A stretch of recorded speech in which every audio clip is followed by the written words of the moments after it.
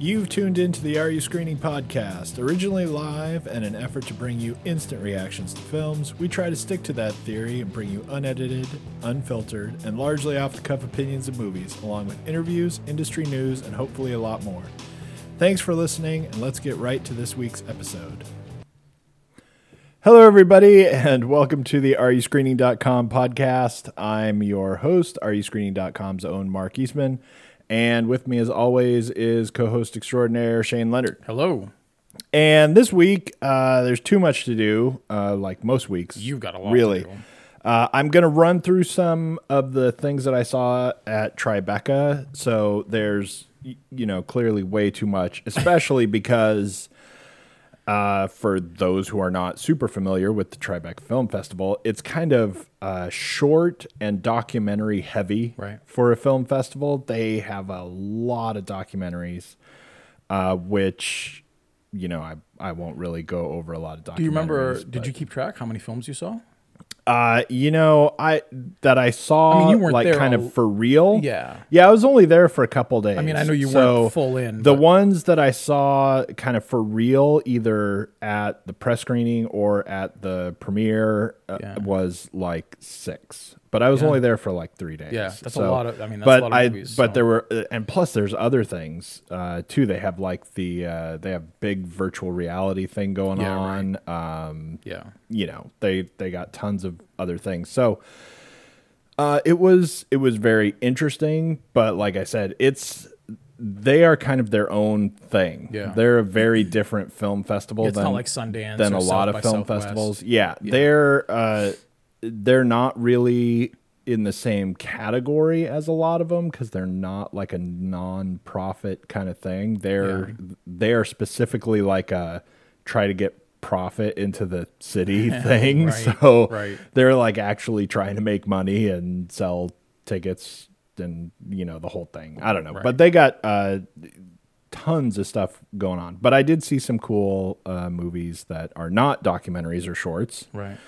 I also saw a really cool thing. They do a lot of cool stuff with it too. So they had like they have some kind of, I don't know if they have like a grant program or what it is, but they get movies from high school kids. So they That's make awesome. short films. Yeah. And so then they pick and they screened 4 of these films by high schoolers that are like documentaries, basically. Right. That's really cool. And that was actually really cool. And then they took them over to the Statue of Liberty and they screened them again, like at Ellis Island or something. Yeah. And then they picked a winner. I don't know what happened. That's cool. All I did was watch them, but I didn't go along for the whole ride. But anyway, they do a lot of cool stuff like that. Anyway, so I'm going to cover a few of those movies real quick, and you unfortunately will just have to sit there. I'm just going to sit here and play Angry Birds. And so then we've got Fast and the Furious, The Fate of the Furious, whatever, and The Circle. So 2 kind of big things. The Circle, interestingly enough, was at Tribeca, but after I was there. Yeah, right. So, it actually screened at Tribeca really close to when it just opened. Right. So that was, that's kind of a film festival curiosity there, really, that you're that close to something that comes out. One of the Tribeca movies that I saw, The Dinner, that's actually, I think, next week or maybe the week after, but that actually comes out pretty soon, too. So anyway, like I said, Tribeca is its own thing, different universe. Most of the time, you go to a film festival, you don't expect to see the movie in theaters for like at least a few months if it's a big giant thing, or maybe a year or two for some of the smaller stuff trying to get like Toronto will usually have 4 or 5 movies that are going to come out in November, December, and be big Oscar contenders. But the vast majority of everything that's there, you don't expect movies to come out for a while. So anyway, so at Tribeca, a couple of movies. I'll just like run through these pretty quickly, so you're not just sitting there twiddling your thumbs. The Dinner, the one that I mentioned that comes out pretty soon. I feel like it might be next week. But anyway, it's got Richard Gere, Steve Coogan, Laura Linney, Rebecca Hall, and it's based on the wildly popular Herman, I think it's pronounced Koch, but it's Koch. Mm-hmm. His novel that, it's been very popular for a long time. It's about two brothers.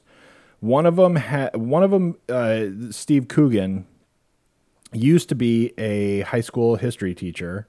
He had kind of some mental episodes, not in like a terrible way. There's no like way to say that really describes it in the non-horrible way. Right. You say mental episodes, you think he like started slaughtering kids or something. And if you try to minimize it, then you're, one of those people. Right. So he had a touch. He had some mental episodes where basically he ended up having to be on medication that kind of, controls his personality. Mm-hmm. Like he would, it's ultimately not a big deal in a way, but it's obviously a huge deal.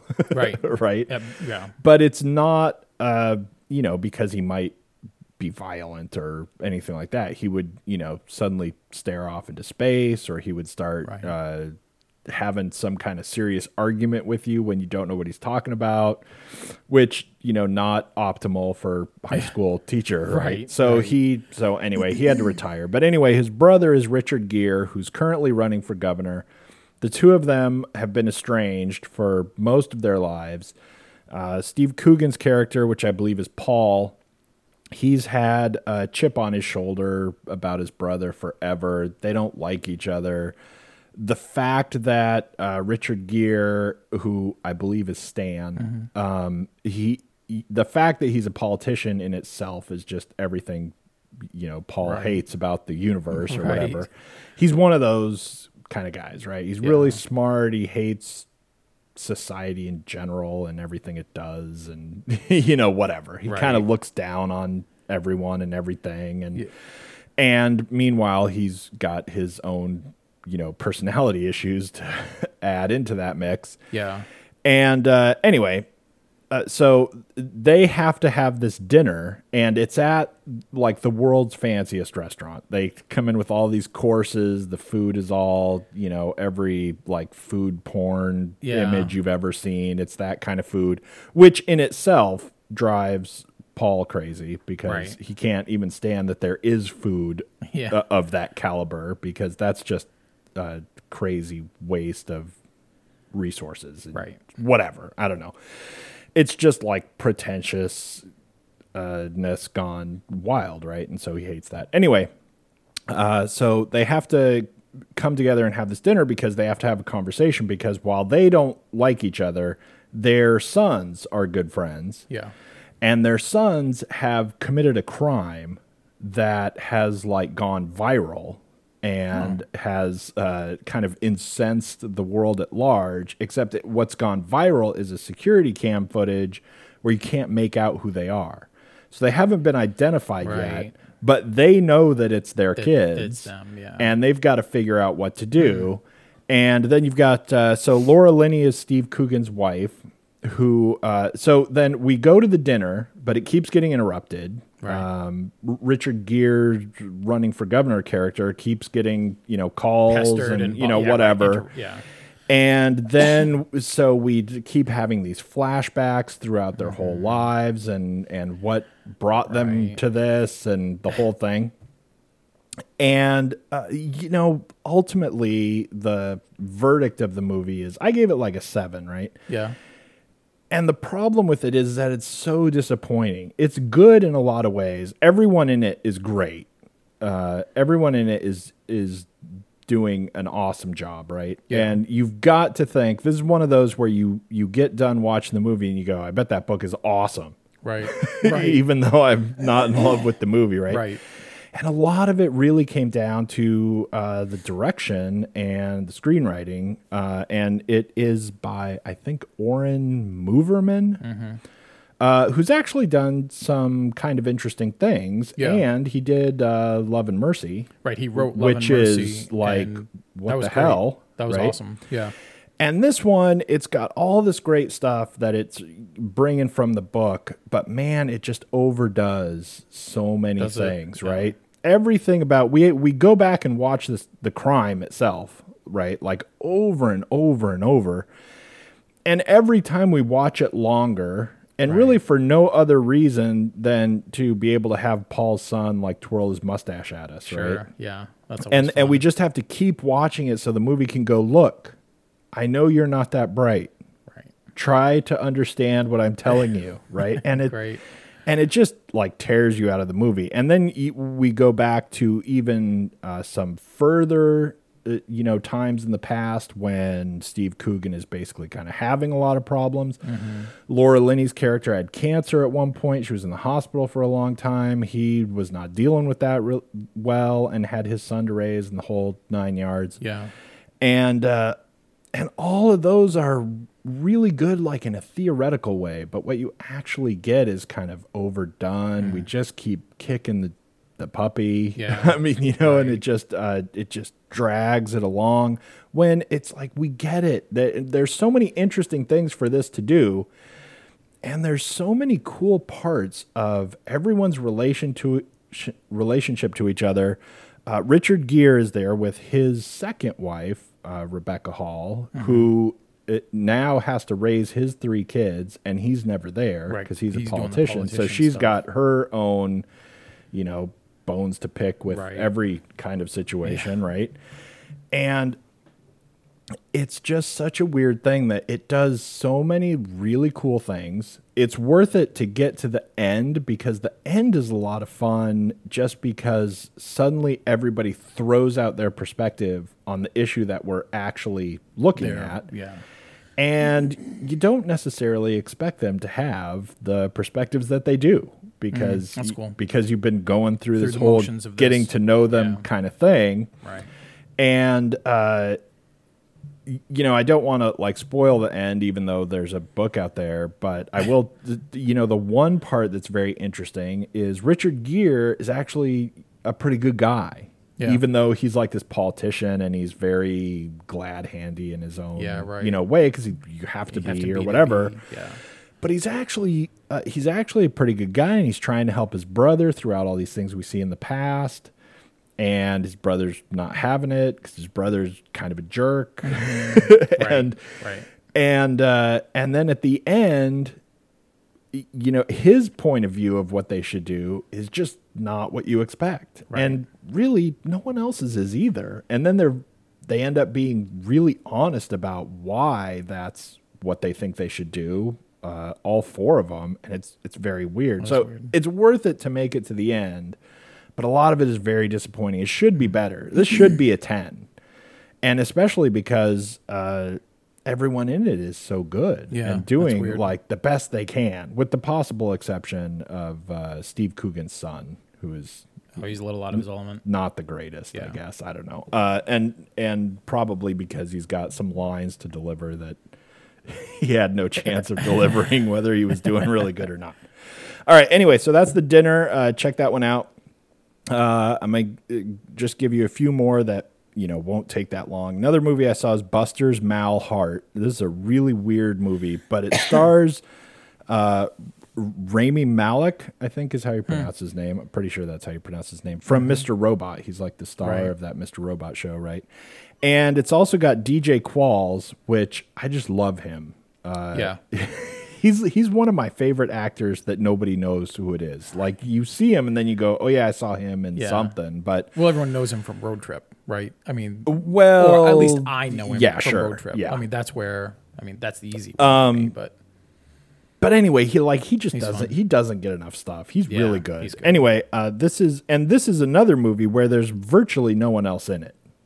There's you get little spots of other people. God, there isn't. But he is having this. The whole movie happens in this weird time jumping way where we see it starts with the end, like every movie now, right? Yeah. It starts with the end of the movie, then you go back. All right. He's working at a hotel as like the night shift, like kind of front desk night crew, right? Yeah.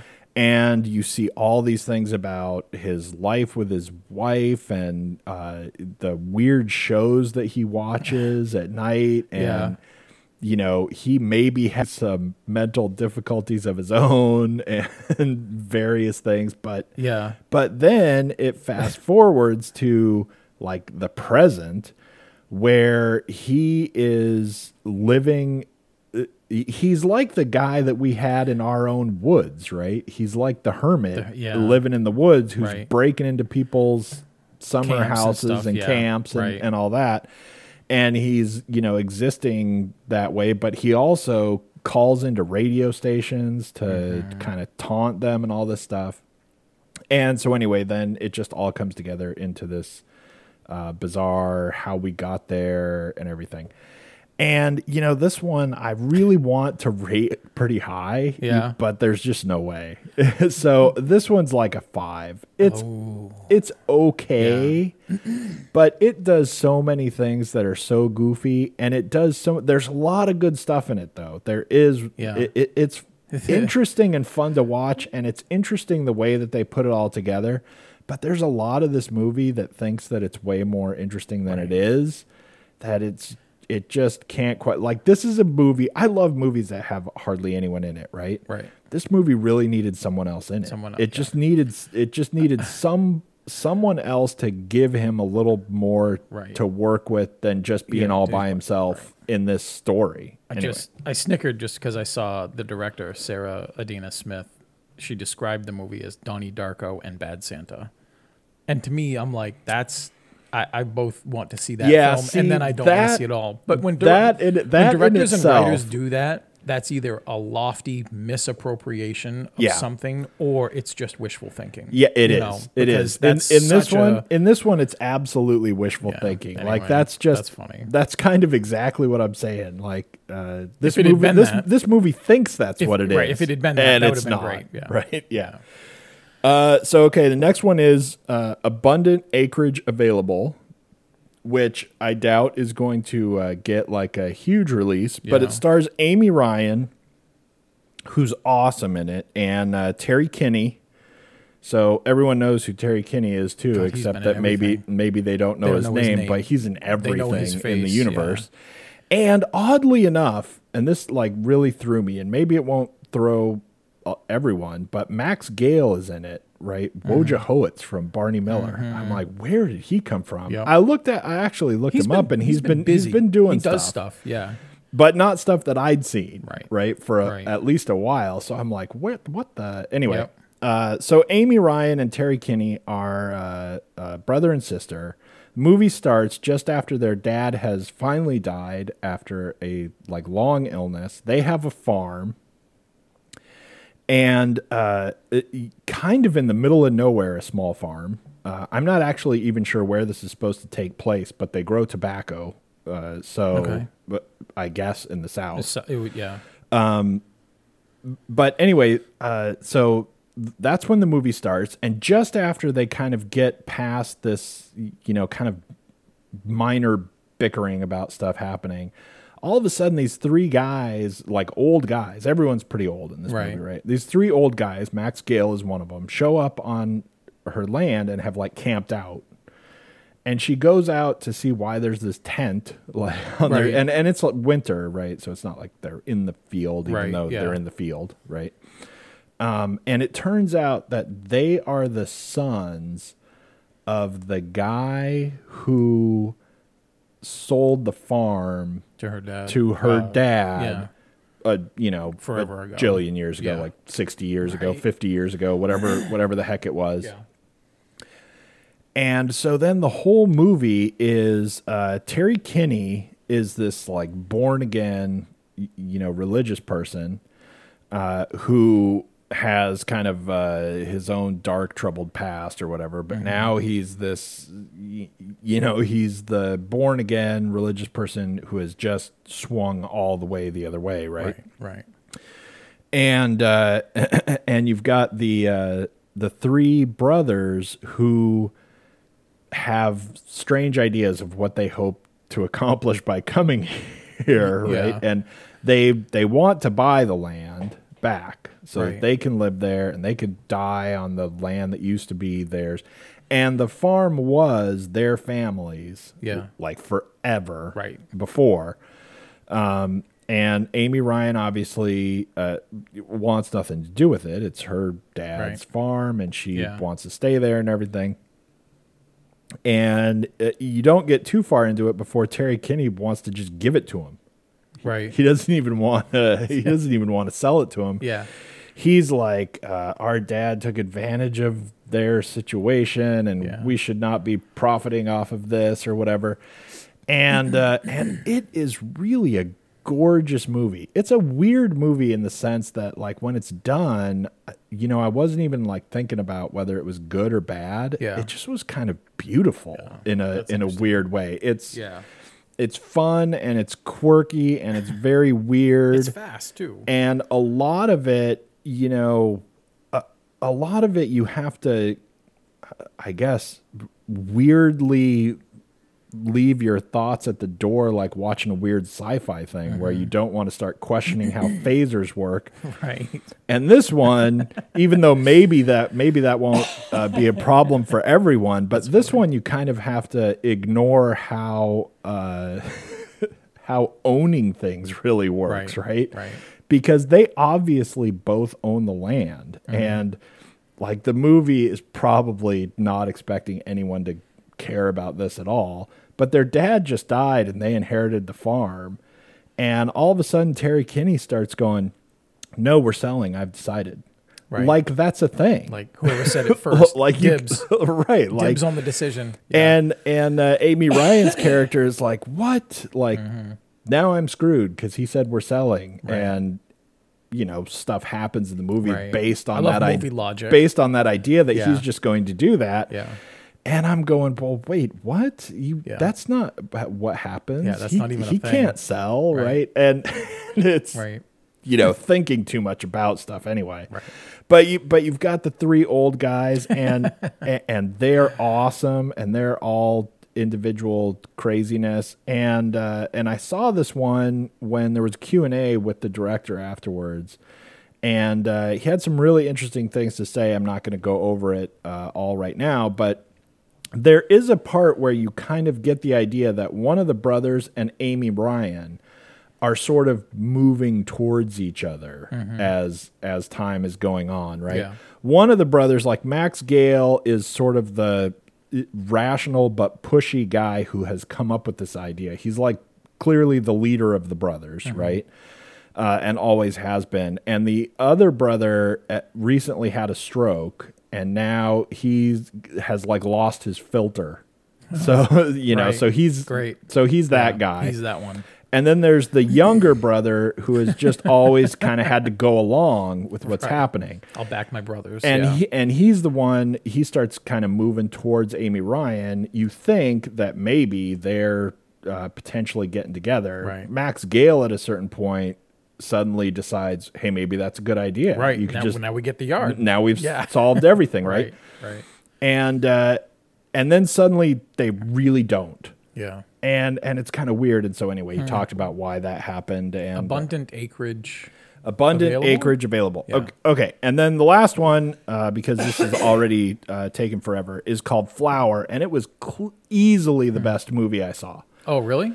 It was. What would you have given Abundant Acreage? You gave. I'd give that like an 8, but it's a little slow and it's clearly not for everyone. Oh wow! It said it was like 90 minutes. I figured it was a fast movie, like it just moved. Felt well, long. not really, because they're just all. It's not slow like you're sitting there going, "Oh my god, would this end?" Right. It's just that it's slow because it's people sitting around the farmhouse talking and stuff. So it's not. Yeah. Okay. Yeah. Anyway, so Flower is Zoe Deutsch. I'm getting killed by that name. Do that 3 times fast. Zoe Deutsch, Catherine Hahn, and Adam Scott.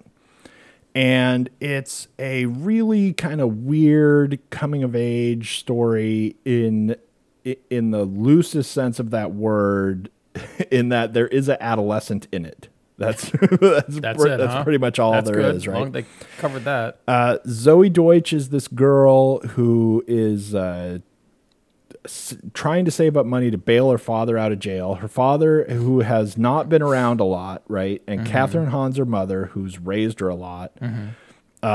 we get the idea that for a long time she has been the only parent, whether her dad was in jail or not. Right. Because I don't think her dad's been in jail, that long. Yeah. Right. Right. It's just that he hasn't been there anyway. Yeah. And they're in a pretty small town, and there's not a lot to do. And the movie starts out, which I thought was great, because the movie starts out letting you know right where you are, because she has undertaken with her two friends to create this like blackmailing ring, cool. sort of, but in the most like Penny Ante way you could imagine. Right. But she gets guys in the town, and who are willing to do stuff with teenage girls that you can blackmail them about. Good. And then that's how she's trying to save up this like 25 grand or something to bail out her dad. Yeah. And then, but meanwhile, mom has a new boyfriend that she's had for a while, right? But his son is now getting out of rehab.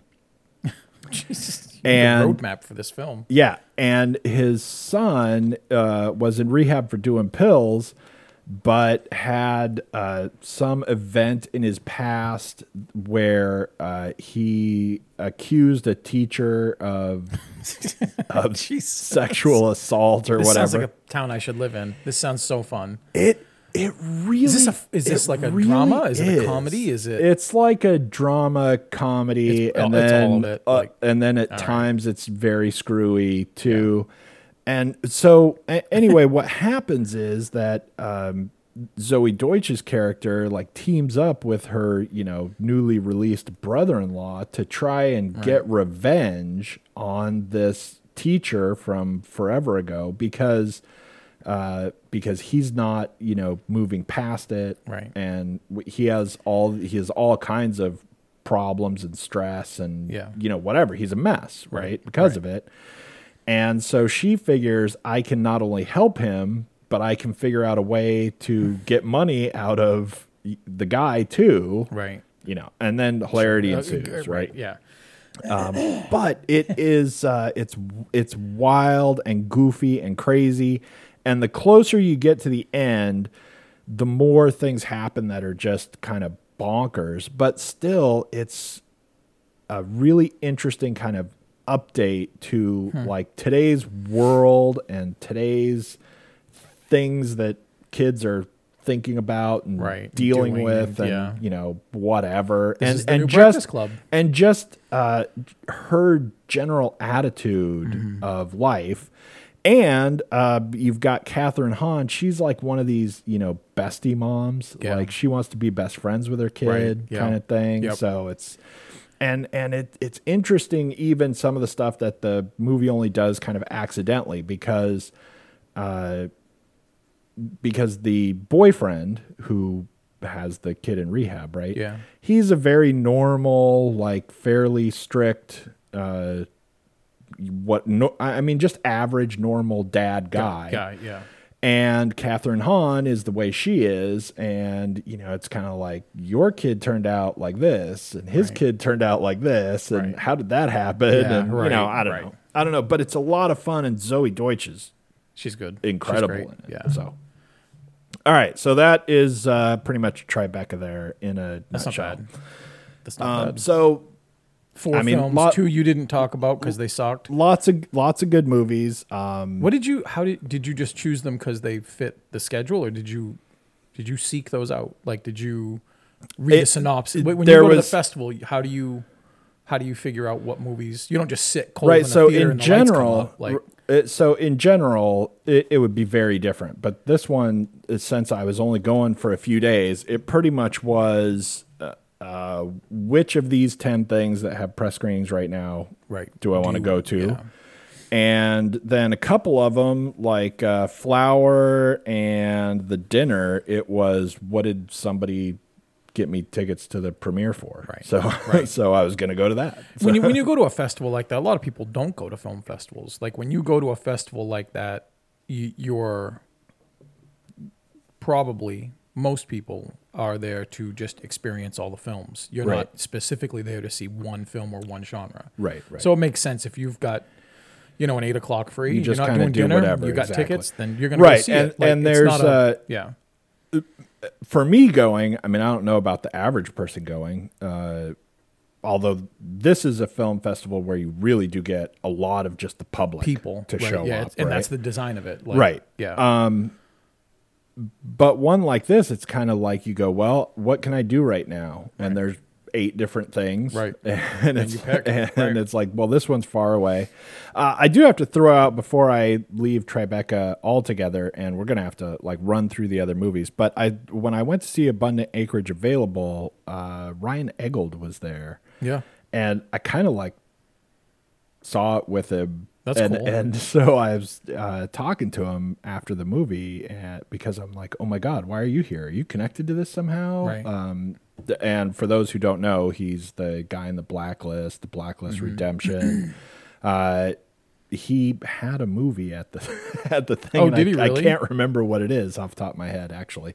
But it was one of those movies that was not going to screen at all until after I was gone. Oh, right. Okay. But anyway, so that was That's really pretty cool. There's that's fun. and he's like, no, I'm just trying to see stuff while I'm Just here. checking it so he out. just like wandered in. Yeah, that's cool. So that's that- awesome. that was cool. He was probably there for the big Godfather thing. Maybe That's the thing to have been at. When, not his own movie. Yeah. Who pushes that? Yeah. So. All right. Okay. Fate. Yeah. Fate of the Furious. All right. So there's no point there. in explaining anything about the Fate of the Furious, right? That's your position? It's not like we have to run through Yeah. the synopsis because no one will know what movie we're talking about or Right. whatever. This is like what, the 15th movie or Yeah, this is 8? the 8. I think this is. Yeah, I think it's. Anyway, 8, right. everyone knows where we are. So to start with, we can just jump out with our ratings. Let me see. I put you down for something. I don't even know if I'm right on this. Yeah, because I was being very generous, right? There were a couple of parts that I kind of was okay with. Actually, there were a couple of parts where I was okay with the theory. I don't even know how okay I was with what actually happened. But anyway, because that made me think fairly generous thoughts, I gave this a 1. That's a good build-up. That's a great. Wow, how I was 2.5 off. I was not even really that close at all. This was like I was watching most of the time I was watching this movie. I was just concentrating on whether or not I felt this could be my new worst movie ever. And I feel like the movie, worst of all, not just was the movie bad. Yeah. Not just does the movie really, really think that I'm stupid. Right. But I feel like the movie was actually trying to get me not to like it. I think it was actively after me not liking it. Now, it's not after everyone not liking it. Right, just you. It Right, has some people that it wants to like it, right? Right.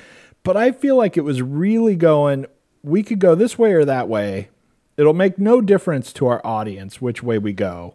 Which one will piss off Mark? Right. And they pulled me. And that's the one we're going to do. I said he'll hate this. Yeah. So yeah, there's absolutely nothing That's fun. interesting, but it did stay away from 0 because Which is something, because now there were a couple of parts that yeah. I was kind of okay with, Baby fight. that I didn't hate. Baby fight's fun. The baby fight was fun. The baby fight Jason Statham was fun. With the baby fight was okay, and I'll tell you the one thing about the baby fight that helped me kind of like the movie a little bit was that they didn't do it too much. They didn't do it too long. Yeah. They didn't do anything really stupid with it. Right. They just basically had him move the baby from one place Right. to another and put it back down and then get it out of the way of the action.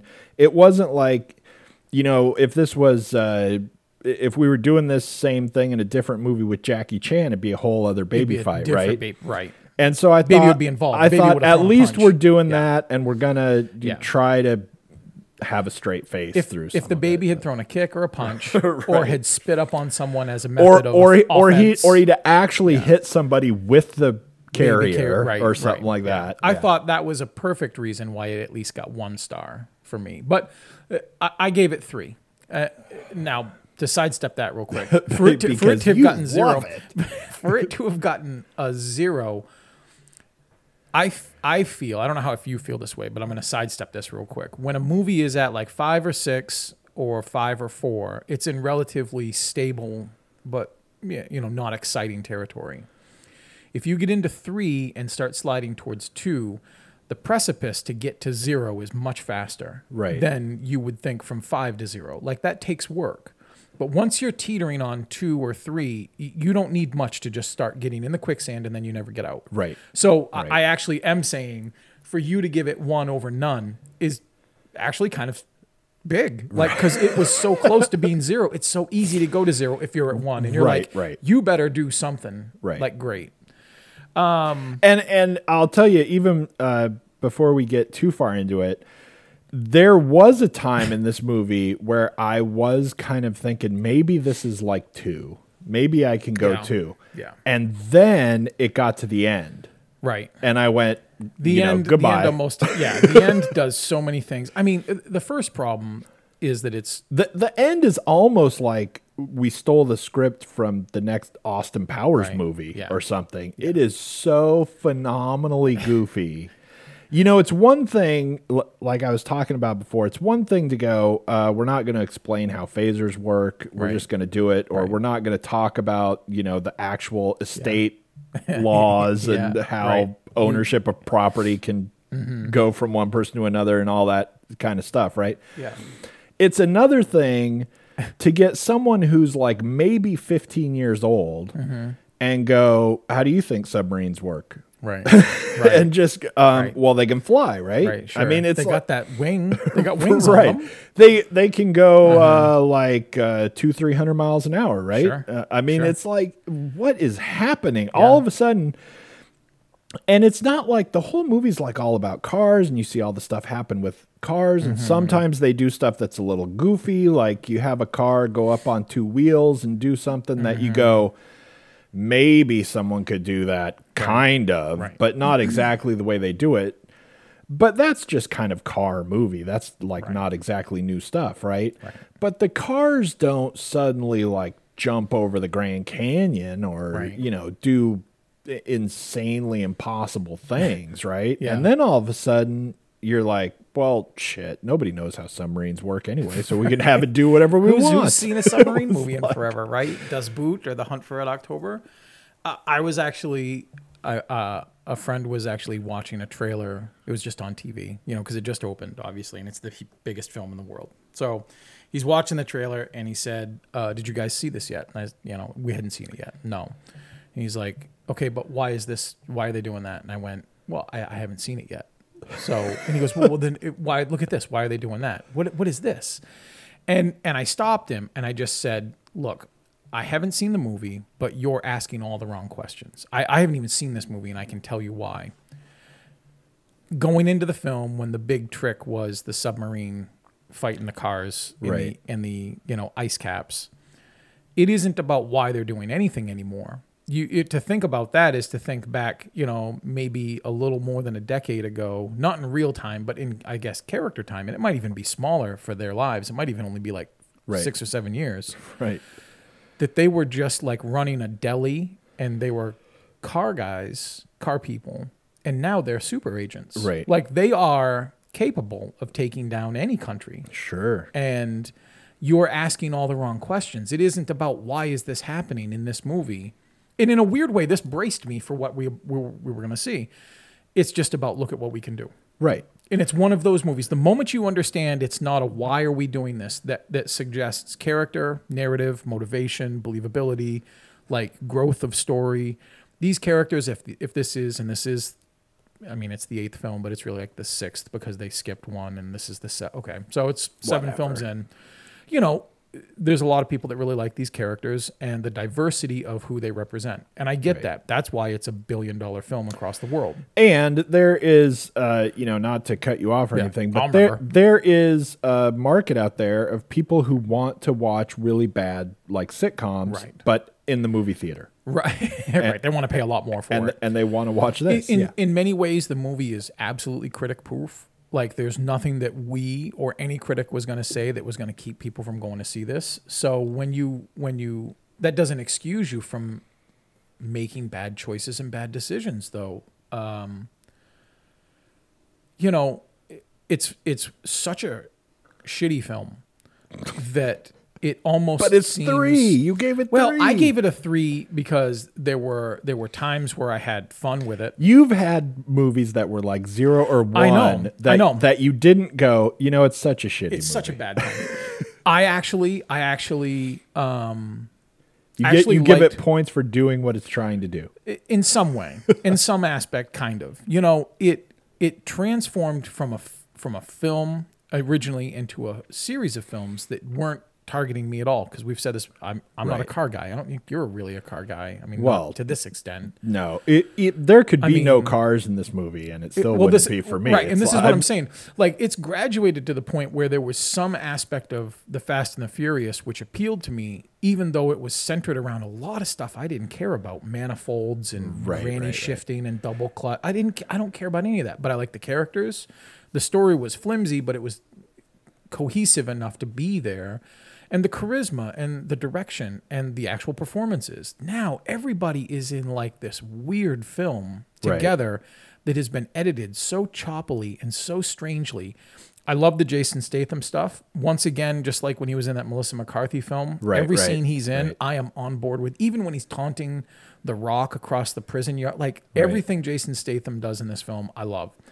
Everything The Rock did, and one of the things that I have to say that I really liked was I think the first time we see him again is a little goofy, and it's like we're just being cheesy just for the sake of being cheesy, and maybe that if that's what you're trying to do, then whatever. Okay.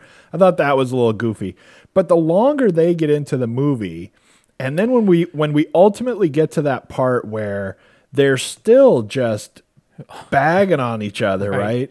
But then they just start laughing. Right. That was great. I thought. Great. I was like, God, if only something like this would be in a halfway decent movie. Right. Yeah, but because it's wasted here. But that was really cool. Yeah, but it's totally wasted in this. Wasted. But there were a few moments like that when it was like, I mean, it's not. It's not the worst thing I've ever seen. It's not the worst thing I've seen in the last 6 months. Right.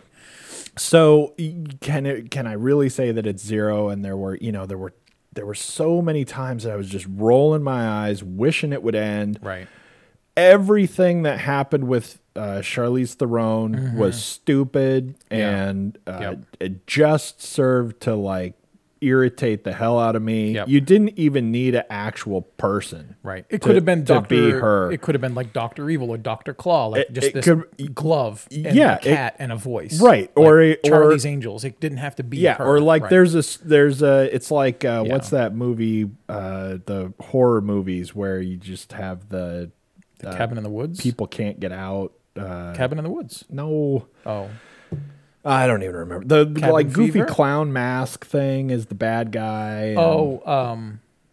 See, you don't remember any. Anyway, but it could have just been a screen where you can't tell who it is, and it's just talking. It was so nonsensically black hat goofballness that I couldn't stand any of it. But then they would do something that you were like, I mean, that's okay. But like you said, there's so much of this movie where none of it had to do with the story.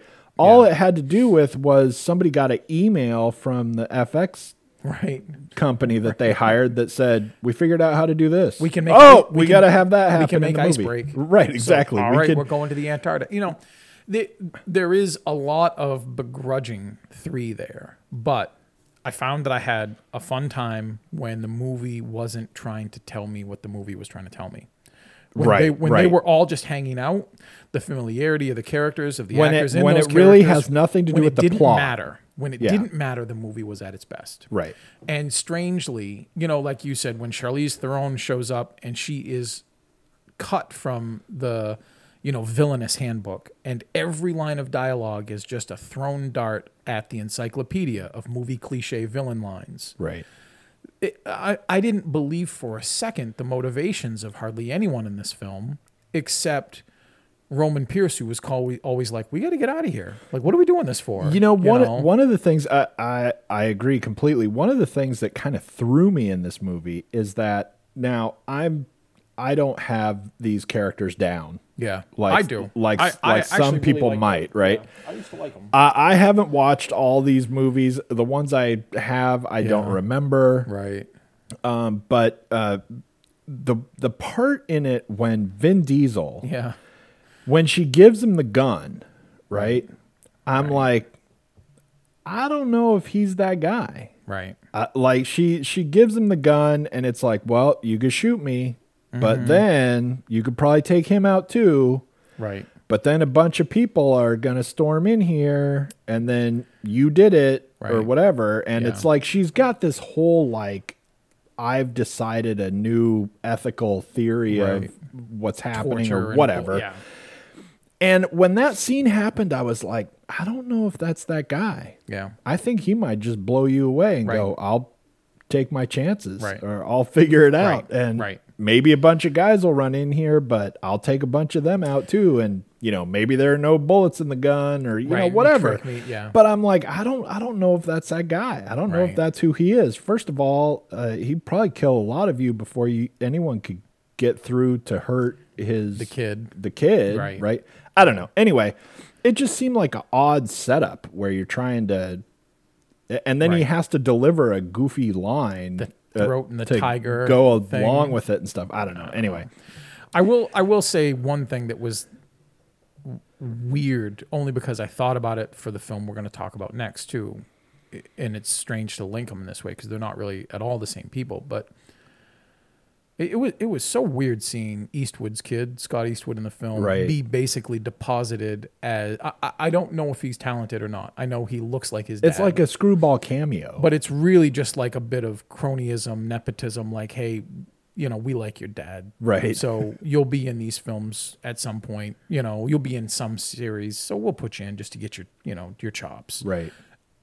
He was so weirdly distracting. The only thing that was really funny was when they all ripped on him, calling him. And I just looked him up to see what his name was. They just call him Little Nobody. Right. I mean, that's so funny. Right. I mean, I don't know if the guy's a good actor or not, but that was just so weird. That's another part of the movie too. This movie starts so horribly. The Havana scene. Yeah. And that whole race that happens. I've seen people rave about it, and I'm like, are you kidding me? And the whole, like, the cars on fire and stuff. Yeah. That beginning to the movie, I'm like, man, that whole thing should just be on the floor somewhere and just, you know, give us like a 20-second little montage of why we're starting and just start. Because that was just goofy. I get it, too. That was the first, it was funny because I didn't have lofty expectations. I've liked the franchise more than I've not. So I was thinking maybe this will just be a real fun popcorn film and that'll be that.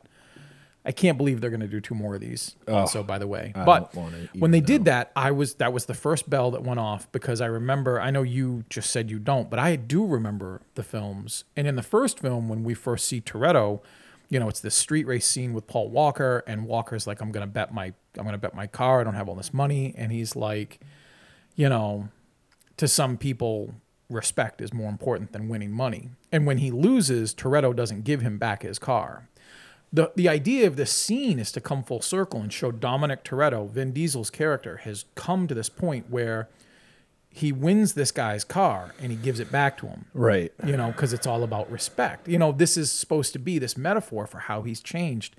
And I'm just like, oh, God, this is the film I'm going to see. You think you're making a whole other movie. You think now you're in pretentious land because you think you're above everything else. Rev the engines, show the girls in the tight shorts, run the race, blow something up. End the credits. Grab the torpedo on the ice and aim it. That. I actually gave it a half star for that. That was, because you did something so stupid that I have to give you another star. It's an annoyingly lame and just kind of like mistaken entry into something that was almost foolproof. Like at 7, the last one we saw when they were putting cars out of windows in Abu Dhabi. Right. And jumping from building to building. I thought that was so stupid. It had bridged the point where I'm like, I can have fun with this. You know what happened? Now, they just dialed it one click too far, and now it's just dumb. Yeah. Like dumb. You know what happened, I think, in those movies? Because the last one wasn't that bad. Not nearly as bad as this. No. But you know what happened, I think, is that they're making the last one, and whatever, like I said, they've got some special effects company on the payroll or whatever. And they sent him an email and said, I bet we could make it look like we're jumping a car from one building to another and make it come together. And they went, all right, put that in. Right. And then they sent him another email and said, I bet we could make it look like a submarine is jumping out of the water, chasing a bunch of cars at over 100 miles an hour. Yep.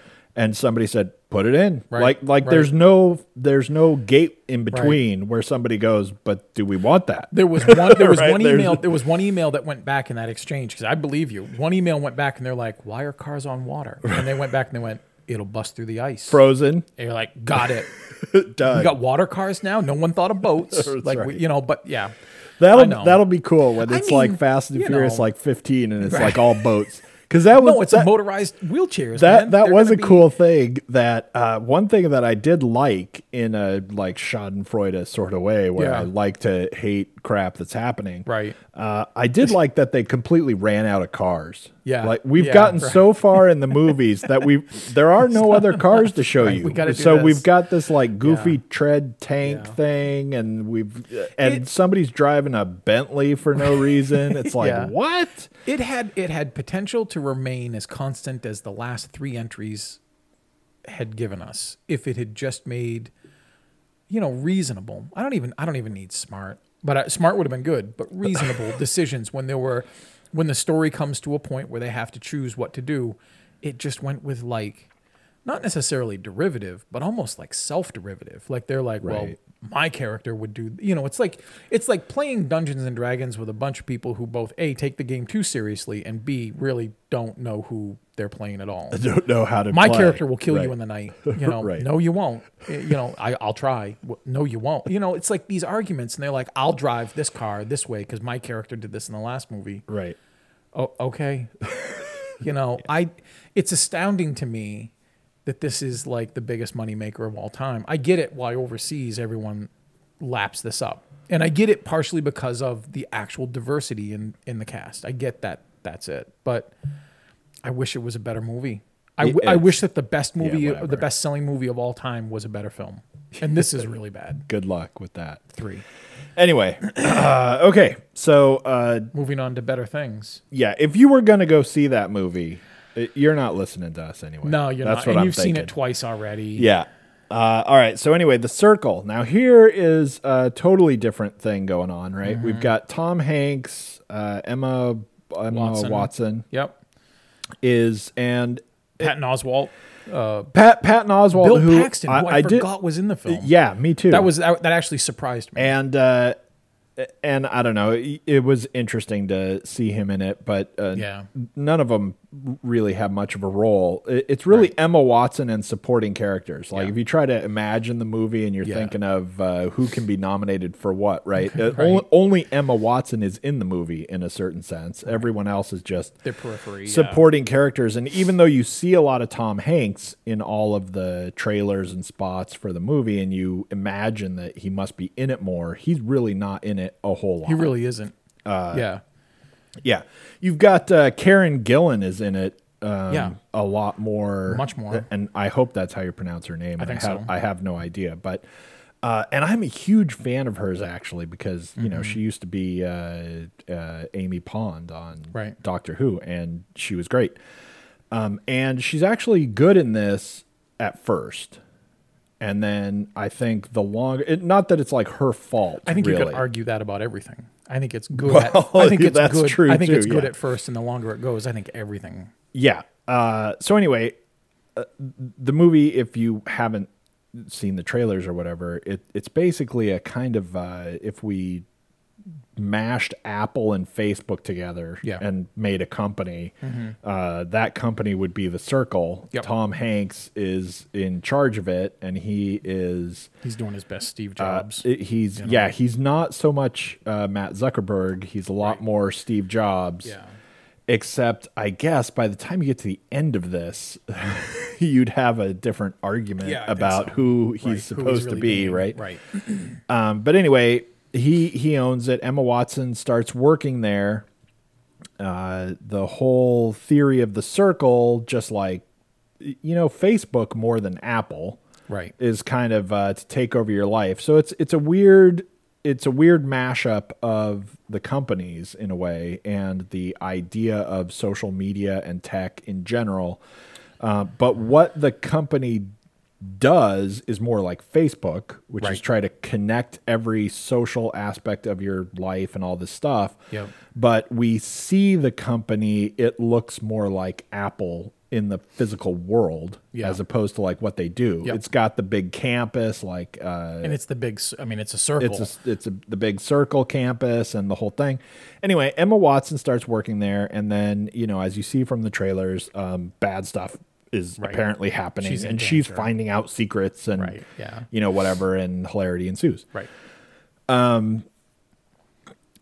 The best I could give this was a 3, and I think I got that right. Only gave it a 3 because of the first half hour. Because the first half hour of this movie, I was like, this could actually. I didn't have like super high hopes, but I thought I was gonna at least get like a 7 or 8 movie that I was gonna have a fun time with. Mm-hmm.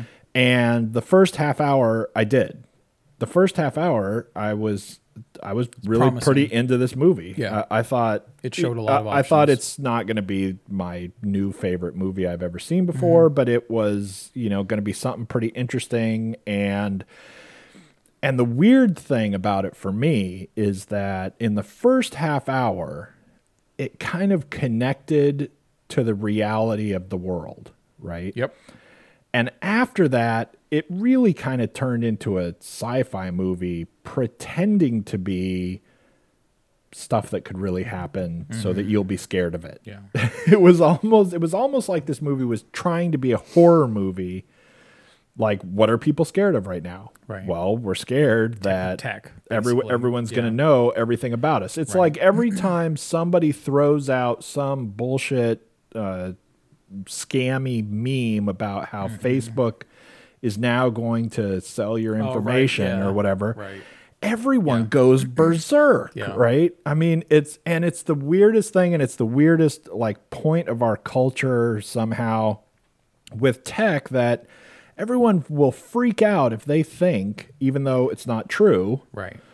And then before it's over, it takes like, you know, 1,000 people telling them it's not true before they believe it, you know, because then they're like, that's what you would say, you know, because it's all everyone's a because everyone's crazy, but everyone goes nuts about the idea that maybe the privacy rules are going to change. Right. Meanwhile, you purposely post every freaking thing that happens in your whole life. On your own, what could they steal? Right. It's like, anyway, so, but the movie really goes fantastically goofy, and everything is so oversimplified. Like, it's convinced that everyone watching it is a idiot. Yeah. Almost to the same extent as like the car movie. Right.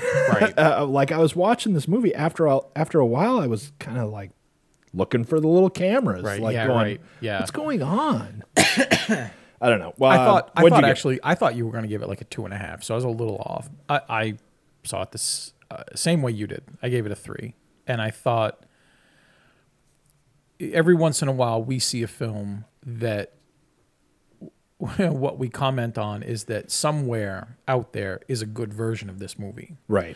There's a good version of this movie out there. There definitely they shot the stuff. I think that the majority of things that happened, and this is like one of those Dark Shadows films for me, because once it reached a certain point, it precipitously fell off the rails. It just kept getting worse and worse. And I kept thinking while I'm watching it, how do you fix this? And you can't. You're just now you just got to get to the end of the line.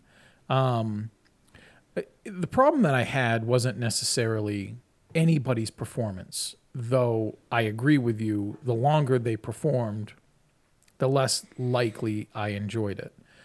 That's mostly because of the story and the direction, but I don't think anybody did a bad job, with the exception of Eller Coltrane, the kid from Boyhood.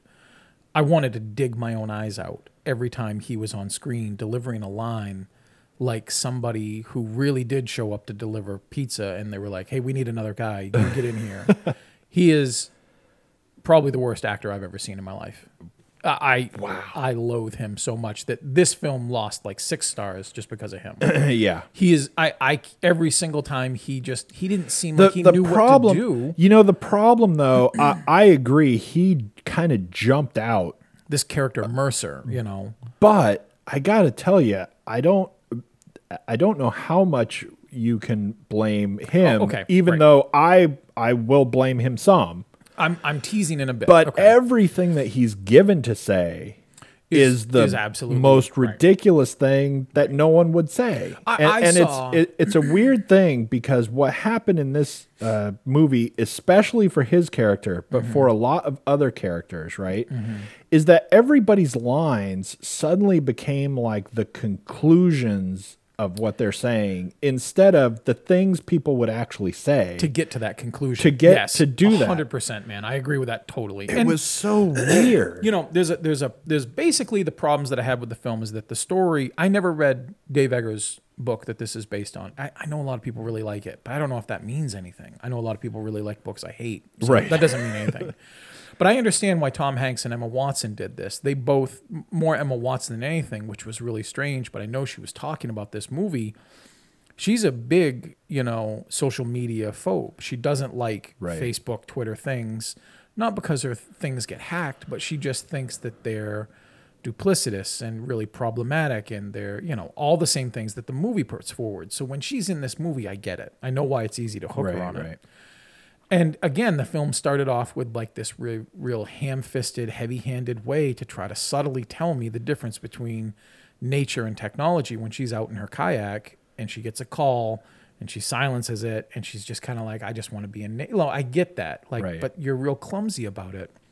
The big problems are that the film is just edited so strangely. Things happen so fast without any development. By the time the reversal comes, it's the most patent, like, I mean, I guess that was coming from 10 miles away, but you never did a thing to set this up except like John Boyega is basically the physical ghost in the machine who is there in the beginning just so he can be there in the end to help her do this big thing. The film is just like a falling house of cards when it just tried to build itself in a wind tunnel anyway. Like it just I think such a problem. His character even almost feels like, and you know, like you said, I'm sure this he's on the editing floor I'm sure this follows the book to some extent. Hopefully. But his whole character feels like they made the whole movie and got done and went, I don't know how to end. Right. And then they went, oh, let's stick in this character and now this will happen. You know, because we can't go through this movie and suddenly have her have that kind of ability, right? We have to have like some... Because we've never established... We have to basically have like a boogeyman who can do it, so we like stuck him in later. But the problem really for me in the whole movie is once you get to a certain point in the movie, everything is so simplified as to like be ludicrous, right? Including, and I think... the main huge problem with the movie is that the two guys, Patton Oswalt and Tom Hanks, they don't have to be evil. Right. They could have like legitimate viewpoints that are just scary. Right. That I didn't think they were evil, to be honest. I thought they just kept pushing it. You know, well, I thought they were no, like, but they I didn't get that. But they were. I mean, they were clearly like, taking out the senator who was opposed to them, and they did whatever they do behind the scenes and whatever. And they're, they're going to watch everybody and everything that happens, like, except them. And they're going to, take over, like, the universe or whatever. But they're like, clearly, like, kind of twirling their mustaches in their secret room that no one else is allowed to go into and all this, crazy crap. But they didn't have to. They could just have an actual view of people who think, what's wrong with having cameras everywhere? Like what you said earlier, everyone is sharing everything anyway. We're going to make it easier for you to do that. Oh, now we're like bad guys. Right. But and now we're going to, take over voting and, own every elected official and everything and know everything about them. And that's an interesting scene for me too, because that's the point of no return. I know that's weird because there were a lot of things, but it still hadn't slipped too far yet. But in that board meeting, when Annie runs out, right, and Emma's character May stands up and basically says, "Why stop there? Let's do these things." Tom Hanks is great in that scene, and Emma Watson isn't bad in that scene. If you had anything before that to precipitate her character doing what she does, suddenly having all the ideas and everything, she doesn't, you know. And it's not that. And even if she had those ideas, the only way that I believe she would do what she did, if she's now aware that the Circle and Hanks and Oswald are maybe up to no good, and she has to infiltrate. She's playing that. She's doing it, right? But she and is. They don't give you that now. at all, right? She's genuine, and I don't believe that the scene before that and the scene with that, like, they're not that far apart, right? And that's two different people. And it's really horrible because she has to be too many people all the time in the same movie, because she has to be the audience. Yep. For a lot of it. We have to experience through her, So she's going through a lot of it going, I don't know about this. Mm-hmm. Like at the beginning, there's a whole bunch of everything about, getting kind of indoctrinated into the campus, right? Where she's kind of going, I don't know. Like she's very hesitant about everything that happens. And then there'll be even, other stuff where, as she puts the, Mercer first starts getting kind of harassed, and she's like, whatever. And then all of a sudden it's like, oh no, I fully drank the Kool-Aid. Right. And they even mention drinking the Kool-Aid. Right. Yeah. She says, yeah. And then all of a sudden, she switches to that character for a while. Then she has to switch back to the other character for a while. Right. And it's and we've done this before too. It actually felt like it might have been the best parts of the book verbatim. And I never read the book. Right. So I was like seeing segmented stuff that didn't make any sense at all. Right. But I felt like I got May in chapter 6, where she's ever so grateful and ever so thankful that her parents get some coverage medically because they're in trouble. And then all of a sudden, I'm missing chapters 7 through 11. And when I get to 12, she's in the boardroom saying, let's not stop here. Like, I don't get that. But some of the things I did like, I like Tom Hanks. I like him in pretty much anything. And I liked Patton Oswalt. He didn't have to do hard things. He just had to stand there and do those things. And I liked Emma Watson. And some of the stuff that I liked as her as a foil were the things that made me frustrating because they were director decisions. When she goes transparent and you see, though it's distracting, you see all the bubbles of texts and comments. Right. I spent time darting through them too. And I loved the nuance of it because I can't read Cantonese, and there was some Russian, there were glyphs and things, but the stuff in English were things that I see. It was like, oh, your hair looks so pretty. I'm in here too. Follow me. And then some things were so random. It's like, I'm going to get lunch. Right. And I'm like, that's real. Right. Like that gives you a gravity of believability here. And I liked it. I don't know if you ever saw it. Still my favorite of these films, which are like, The Net and, all these kind of weird infiltrated films.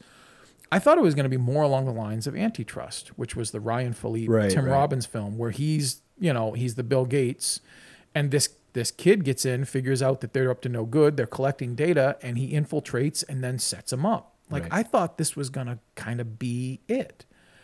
And it's not it at all, even though it's got things to say, which are the scene you were just talking about, where they approach her and they're talking about like how her levels aren't up. She needs to be more social. She left the campus. She didn't come back. That's one of the like killing scenes for me. That was horrible. It was so awkward because I think of them. They ought to have been robots. Right. And they were certainly horrible. And I think they were supposed to represent that in a way. But something that I liked in it, I found like a little nugget in it, which is when they're talking to her and she's like, well, I just went kayaking. And the guy's like, I like to kayak. Why don't we kayak? Like, that's the superficiality of a matching algorithm in a world where people are just like, I actually don't like talking to you. Right. I like kayaking alone. Like, of course it makes sense we should kayak together because we both have that interest. Therefore, let's be friends. Right. Like, I love that. So do more of that and do it nuanced or even heavy-handed, but sell it like that. If they could have done that. Because that's interesting. If they could have brought that idea in better. I did all the hard work for that idea. Without those like, two people who are acting like bizarro they're right out of caricatures. Stepford, right, kids. exactly. Yeah. If they could have brought that whole idea that she's having some pushback. Yeah. Because she's just not really social. Because she just doesn't want to hang out with people all the time. Yeah. That would have been great. Yeah. But but it's Good just luck. but it's they might as well just hold up a sign and go, this is a problem. Yep. So now you know that or whatever. And it tries to give you this, she's kind of being swayed a little bit, right? Mm-hmm. But the way that it happens, like we both said before, you know, she's kind of back and forth. We want her to be like wary of what's going on because we want the audience to be able to connect with that idea. But then we want her to not be wary anymore and just dive in. But that doesn't really make sense. It's like, really, she should have worked there for like a couple years instead of a couple months. Yeah, right? I was going to say she's there like a month and this is all happening. But. She's so like sideways of everything that it's... And I like even the metaphor of that, which is if you're in a social environment that isn't real, like if it's, you know, cyber social, you can still stand out and get popular. Like she was actually kind of like a viral person because she had an idea and then all of a sudden everyone started saying hi to May. And then May became popular, so everyone said hi to May. Like I like that metaphor, but why am I doing all the heavy work to find that? And like, show me that. The whole part of the whole actual plot that we're trying to get through. Yeah. Like I said, everything is so oversimplified. It's so bad. Yeah. They show you a couple newsreels of this senator. Then the next thing you know, we have Patton Oswalt going, oh, look, she got investigated. So now she's bad. So now the idea that she thought we should be investigated, obviously bad. And it was just so like, it was so awful. It was so soundbitey. It was almost like it was doing the thing it was trying to make fun of at the same time that it was making fun of it. And I agree. And and like I said, they just didn't need to be so creepy and evil, right? They could have just actually thought, you know, when Tom Hanks comes out at first with his super camera, right? He sells you a bunch of stuff about why this is so cool because look, I can just stick one at the beach. And now I'm going to get temperature and I'm going to get all of this information about what's going on there because I want to go surf and blah, blah, blah. And then we stick one, you know, over this area of traffic and over the city. And there's all these good things that come out of that, right? Yeah. But in the movie, he's just selling you that as the way that he's going to convince people to fall for his evil plans. Because that's not why he wants the cameras everywhere. But he could have actually just been a guy who just wants those cameras everywhere, right? Who just actually... And then she goes to the doctor, and the doctor is crazy creepiness, right?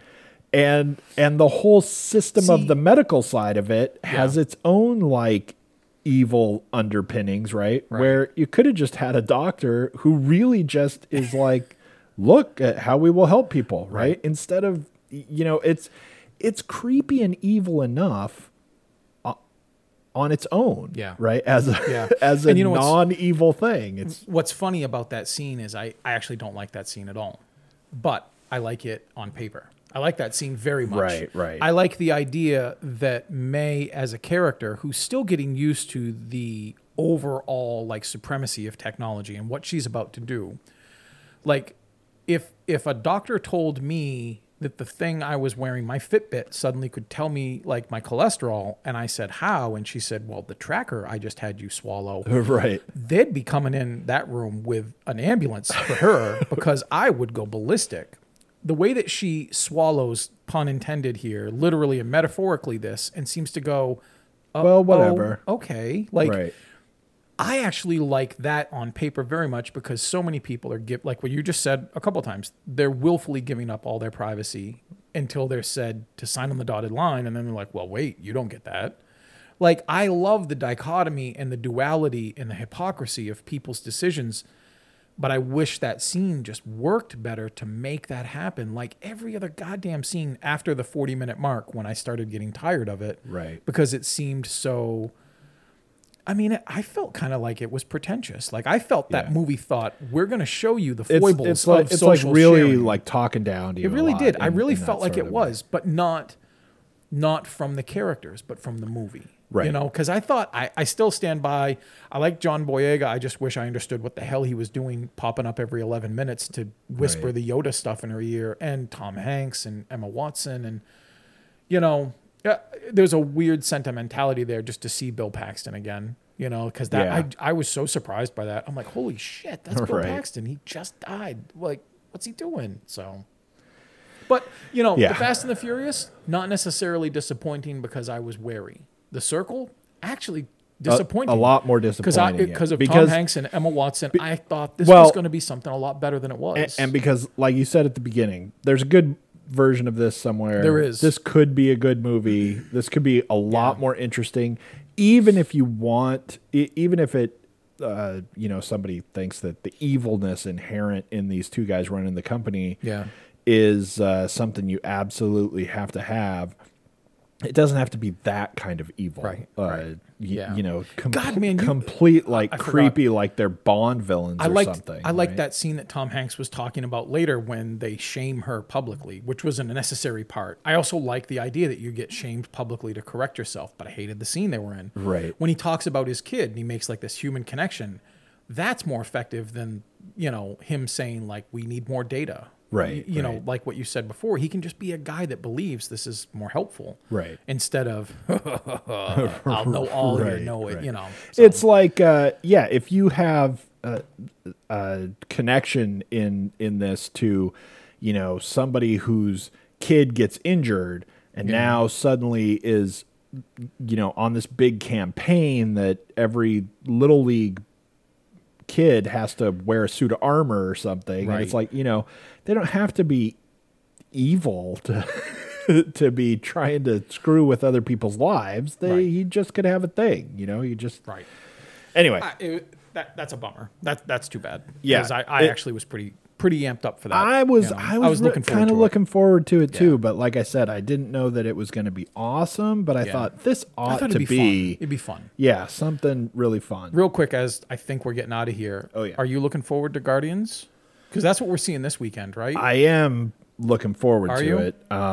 It makes me nervous though. Yeah. But you know, I was nervous about the first one and I loved it. So, I mean, there were it wasn't perfect. No, but it was different. It was like fun. a lot of fun. I got to try to rewatch it. I feel like I soured on it somewhere.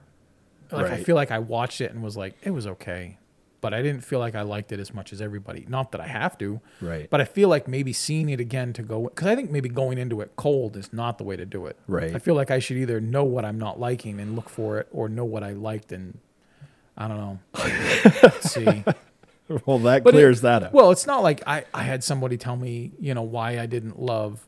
You know, and I said I like Doctor Strange. I actually remember liking Guardians of the Galaxy. I like light stuff. Everything doesn't have to be The Dark Knight. Right. You know, and that's the most important part. But it can't just be Daredevil for the sake of like, oh, look, it's different. I'll love that. Right. You know, so I don't know. I'm wary of it, but yeah. Yeah, good luck. Yeah, I actually am kind of looking forward to it. I liked the first one. I'm scared of it though, you know, and because whenever you make a sequel, you're probably going to screw it up. Yeah. So right. There's just more ways. That's just how that works, right? Yeah. I mean, it's like you got like a 75% chance at least of sucking. That's just how that works. Yeah. So I'm kind of scared of it, but I am really looking forward to it. Anyway, that's cool. We got to get out of here. Yeah. We've certainly talked long enough. Like you said, next week is going to at least be that Guardians of the Galaxy 2, and hopefully a couple of other things because, you know, there's some stuff out there that we haven't covered. So thanks for tuning in, everybody, and we'll see you next week. Bye. Hey, listeners. On behalf of myself and Shane Leonard, we want to thank you for tuning in once again. The Are You Screening podcast is brought to you by areyouscreening.com and a lot of wonderful people who help us out. Surf over to areyouscreening.podbean.com or areyouscreening.com to find out how you can become one of them. All music used in our podcast is courtesy Andrew Lord. Once again, please, please, please subscribe, rate us on iTunes, review us on iTunes, and otherwise trick your friends into listening to us. Good night.